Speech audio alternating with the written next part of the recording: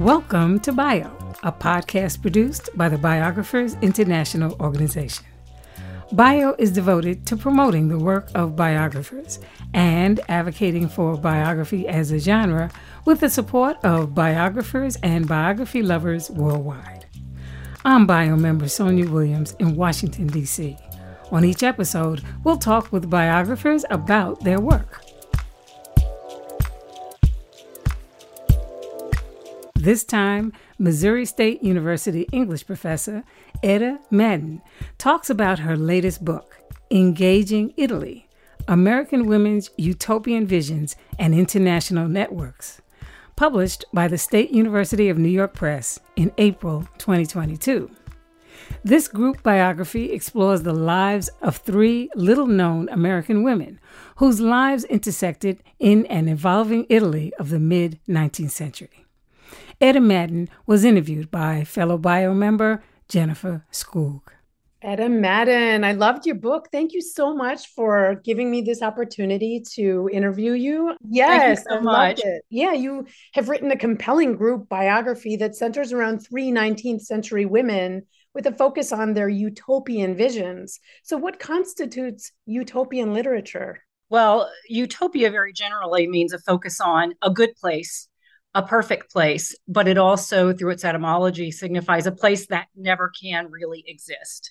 And so for the three women that I'm writing about, I try to capture their dreams and hopes of what Italy would offer them, but also the sad part of their stories, which is those dreams were never completely realized. So give me a brief overview of these three women. Who are they and why did they go to Italy? How did they end up there? Okay, so I will start with the first woman I began researching. That's Anne Hampton Brewster, who went to Italy the second time to escape the confines of her life in Philadelphia, where she felt she was under her brother's thumb, and to begin living independently as a correspondent for a Philadelphia newspaper. She ended up staying from 1868 to 1892. So a long career as a newspaper correspondent. Another of the women is Caroline Crane Marsh, who was the wife of the first U.S. minister potentiary, that's a hard word to say, we would say the U.S. ambassador to the newly unified Kingdom of Italy. And while she lived in Italy as the ambassador's wife, she became an activist involved with schools and an orphanage. And she also continued her work as a translator. The third woman, Emily Bliss Gould, supposedly she went to Italy for her health. She became involved with the same school and orphanage movement that Caroline Crane Marsh was involved with and became a significant fundraiser for the school and orphanage in Rome. She lived in Italy for 15 years and died fairly suddenly in Italy in 1875. They did not know each other when they went abroad. They got to know each other while they were living in Italy. But how did they end up there as opposed to, let's say, Germany or Constantinople? Italy's long history, going back to the Roman Empire, held promise to a lot of Americans who believed in the sort of republicanism and democracy of the Roman Empire. It also in the 19th century promised a kind of freedom and escape. And so people like Anne Hampton Brewster were attracted to Italy for that reason. Obviously, Caroline Crane Marsh went with her husband, who was a U.S. ambassador. But he, too, saw Italy and its history as a place where he could follow up on what he had read about through the decades. Emily Bliss Gould went for her health. I do think that a change in her husband's career also factored into that couple going abroad in 1860. Many people were advised for health reasons to go to Italy for the warmer climate and the sun. And all three of these women also struggled with health. And so thinking that Italy would help their health was also a motivating factor. So instead of writing about one of these women's lives, why did you choose to write a group biography? I began by thinking about how different it was to live abroad for a long period of time as an expat, as opposed to being a short-term tourist. And I began thinking about the number of Americans from the 19th century, because that was my historical area of work, I began to think about what American women had been there. And I began coming across a list of names. And part of my career goal has been recovering lost American women. And so I began to discover these women that were all there at the same time. And so what I really wanted to emphasize was the way in which the dynamism of a historical moment contributed to how the women interacted with each other. So they wouldn't necessarily have chosen to go on a trip abroad together, but once they were there as English speakers, they were drawn together by their common language and culture. And that expat life fosters a sort of community. And for these women, it also helped their writing. And if I could go back a little bit, I mentioned some of the draws of Italy, but I didn't mention the political changes that were going on in Italy in the 19th century. And that's a really important part. What was going on in Italy at the time?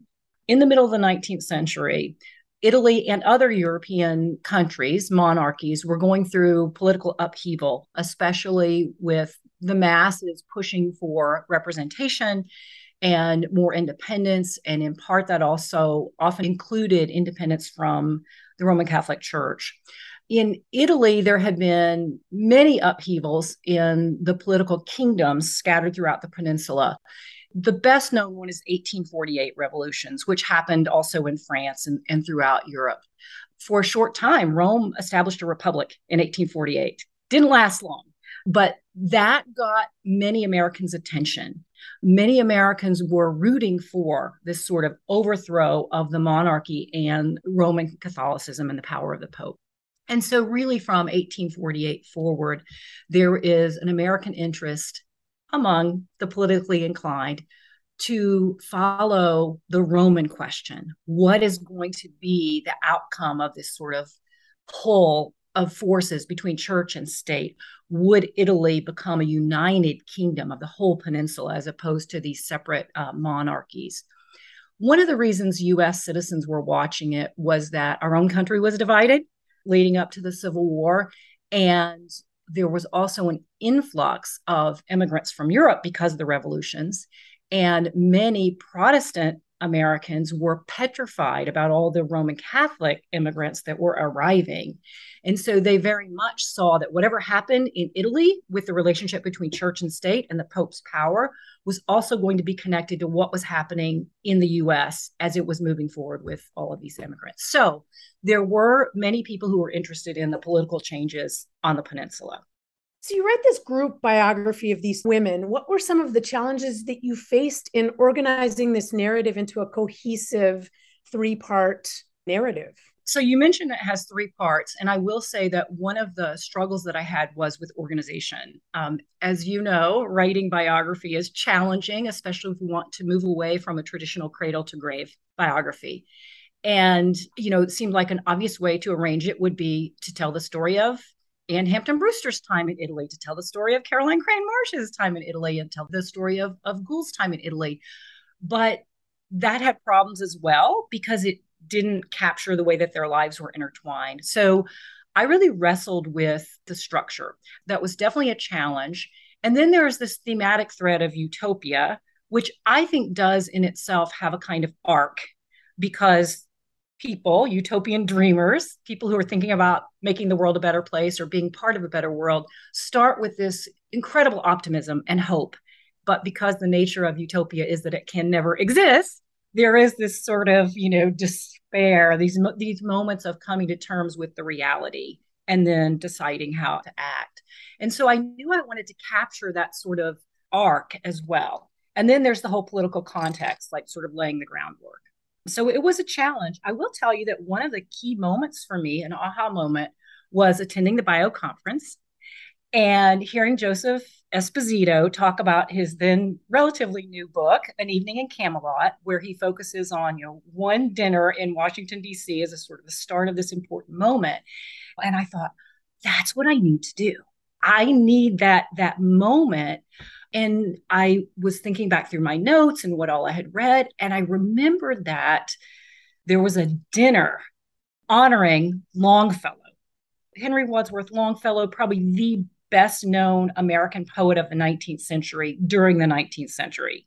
And so when he arrived in Italy in 1868, there were all of these festivities in Rome honoring him.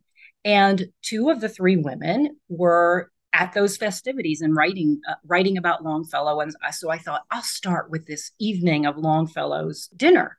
And that will allow me to say something about what these women are doing there, why Longfellow is being honored, what's happening in Rome at the time.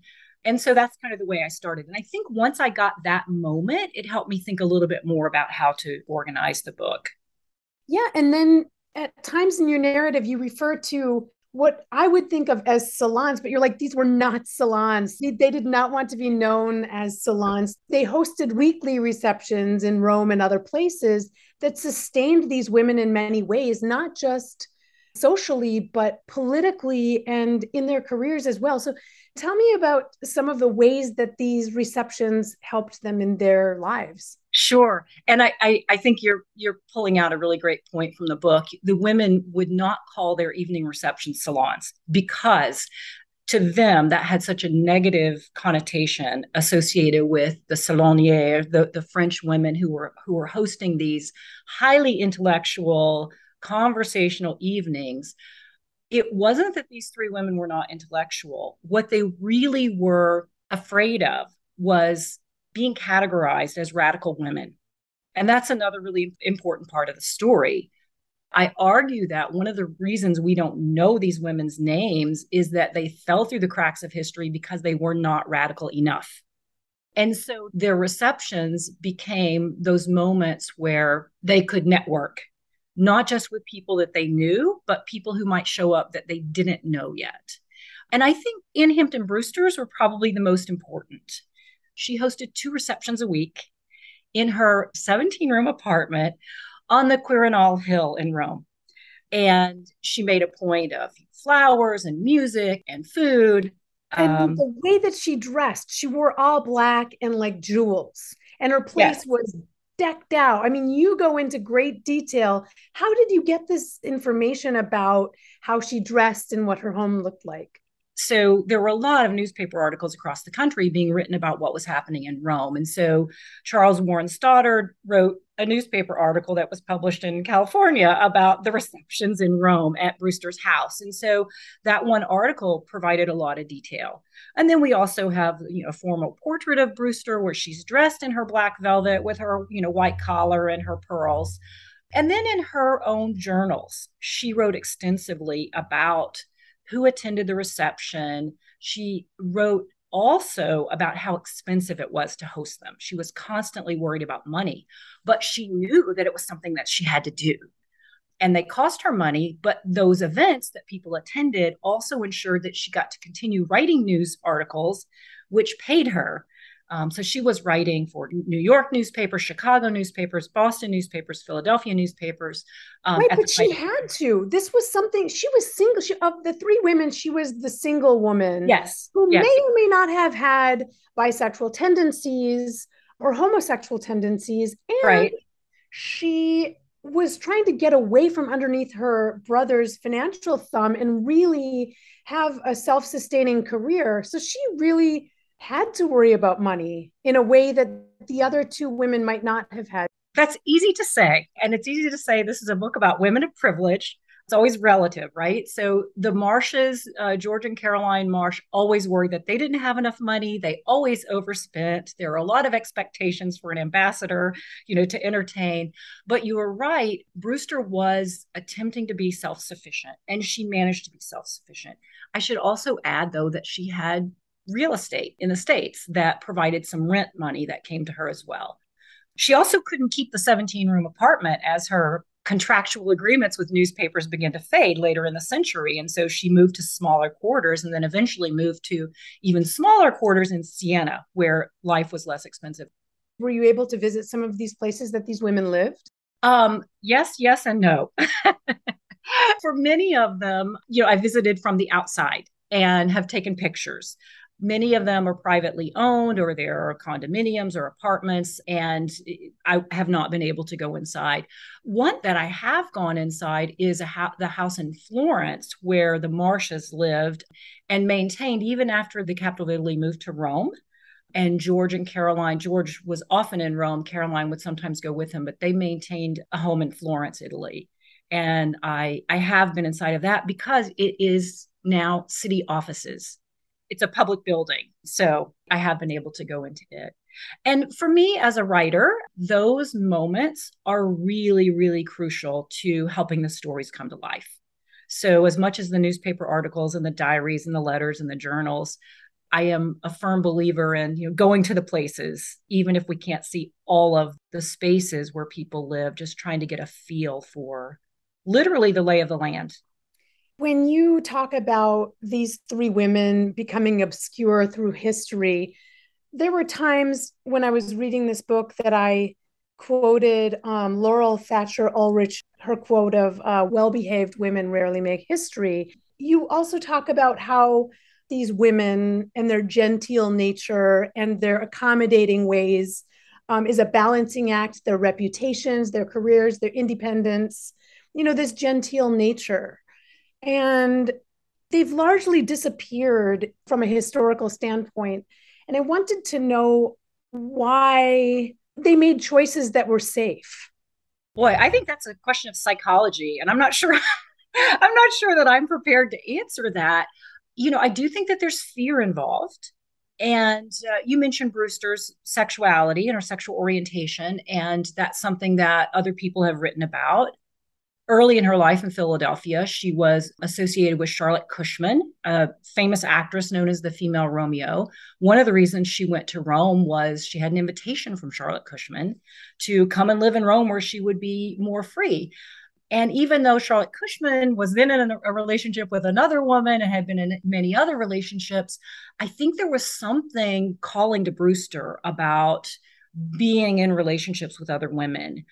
But then when an Irish novelist, Amelia Edwards, comes on to Anne Hampton Brewster during her time in Rome, she is appalled by Amelia Edwards' behavior, and that Amelia Edwards is wearing a wedding ring and going around with another woman that she refers to as her wife. And so I think reading all of that helped me decide that she was probably afraid of intimacy at any level. And she definitely was afraid of intimacy with another woman. And so I think female friendship was something more that she was interested in. The other two women were married, and I believe that their behaviors and their choices to not be quite so radical may have had to do with their marriages and thinking about their husbands' lives and career.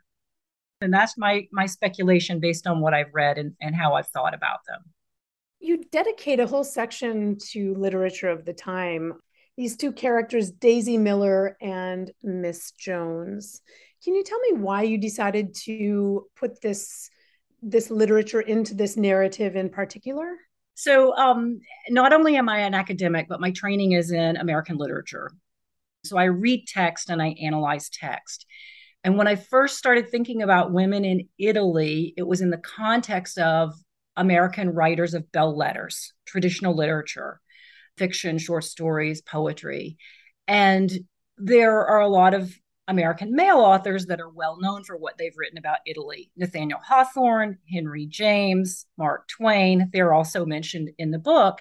And one of the figures that bothers me most is Henry James's young Daisy Miller. Now, I love reading Daisy Miller. I think Daisy Miller is a fantastic character. But in short, for those listeners who don't know the story of Daisy Miller, she is described as a relatively naive, young, nouveau riche, unattended American girl of about 16 in Europe. And half of the novella is set in Rome. And she dies of Roman fever. But how does she contract Roman fever? She gets it by being at the Colosseum at night unchaperoned. So sorry for anybody who's listening if you haven't read it and you want to read it. Now you know what happens at the end.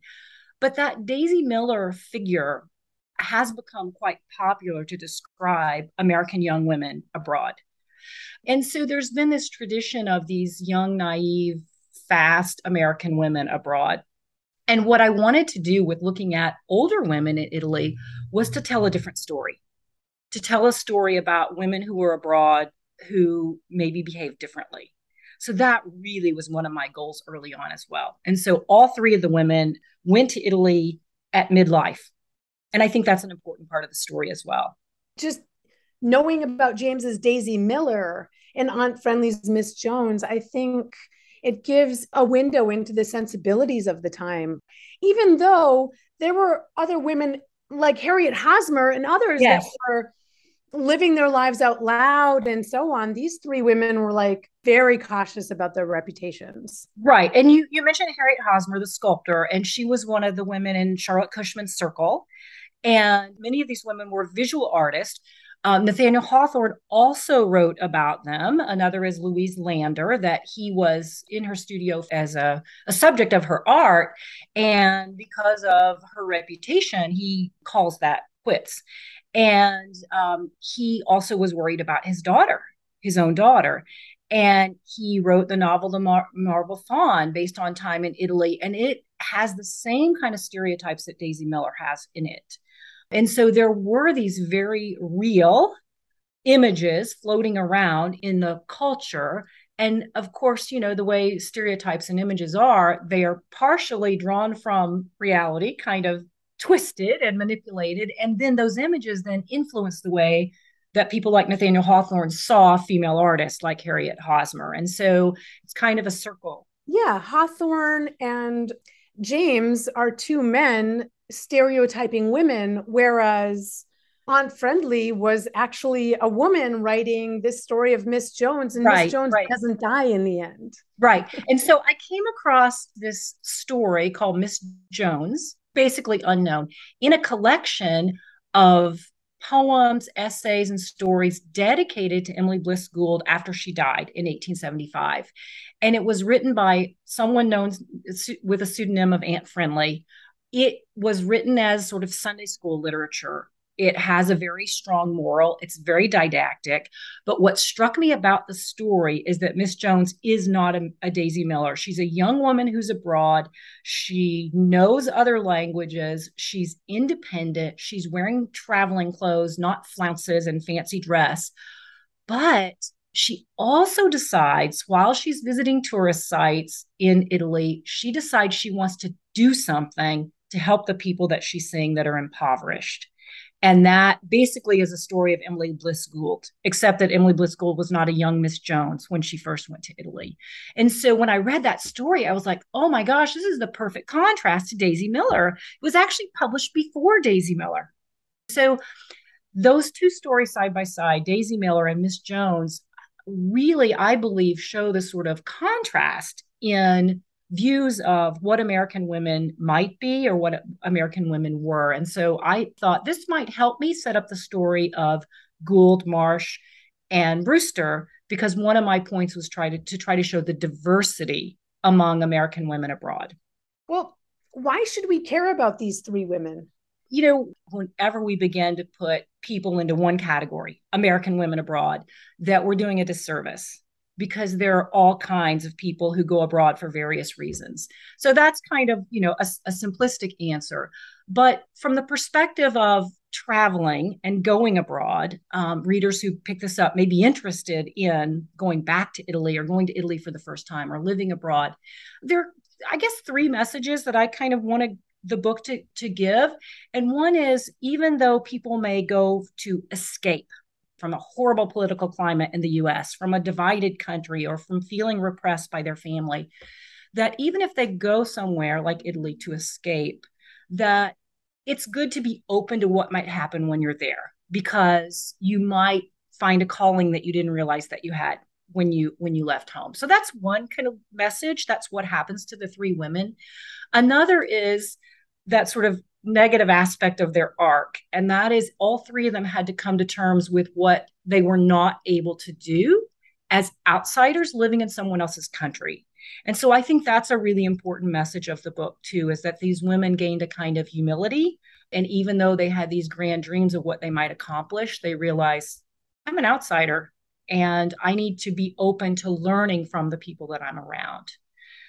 The other message is more for writers and people who are literary, and that is the message of how the women's writing while they were abroad their letters to each other, their letters to friends and family back home, their journal and diary writing, and then the writing that they were doing for publication, whether it was for newspapers, whether it was translations, whether it was fundraising pamphlets like Gould was writing, that the writing that we do not only sustains ourselves, but it fosters the community of writers that we're a part of. And so this book also is a book about writing. When you were doing research for this book, what archives did you visit? The first one was the Library Company of Philadelphia, which is where Ann Hampton Brewster's papers are. And as is often the case, I barely scratched the surface in what I'm actually including in the book. So that's a very rich collection. I also worked at the New York Public Library, which has Caroline Crane Marsh's papers and the papers of her family, and also at the University of Vermont, which has many of George Perkins Marsh's papers, and some of Caroline's are there as well. I also found Emily Bliss Gould's letters at the University of Vermont because she was writing to George and Caroline. Interestingly, more letters to George than to his wife, Caroline, which also was sort of pushing against the grain of what was expected. I think she was the most radical of the three women, actually. I also looked at materials at New York University. They have a large collection of Sunday School Union materials, and some of Gould's letters were there. I will tell you, there are always those materials we can't find. Emily Bliss Gould apparently kept a lot of diaries while she was traveling abroad. And we know about those because a 19th century biographer quotes from them. I was so determined to find those diaries and never found them. I did also use archives in Italy. I should have mentioned that. Did you write as you were researching, or did you accumulate all of your research materials before you started writing? I am a very messy writer. I write as I go along, which means even if I have a plan, the plan changes. And I did that with this book. When I initially began visualizing, it was going to be about two women, one of whom is not in the book at all, because I also began to realize I needed to narrow the historical scope. But basically, I write as I go along, and I allow myself to write if I get motivated by something that I find. So, for example, when I was reading Emily Bliss Gould's handful of letters with George Perkins Marsh, I began to realize this chemistry between this man and this woman, both of whom were married. And so as I was reading those letters, I just had to let myself write. Well, Etta Madden, thank you so much. It's been such a pleasure talking with you. Thank you. I've enjoyed this conversation too, Jenny. That was English professor and author Etta Madden speaking with bio member Jennifer Skoog about her group biography, Engaging Italy, American Women's Utopian Visions and International Networks, published by the State University of New York Press in April 2022.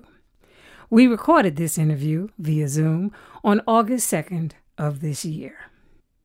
To learn more about Bio or to hear other episodes in our podcast series, please visit our website, biographersinternational.org.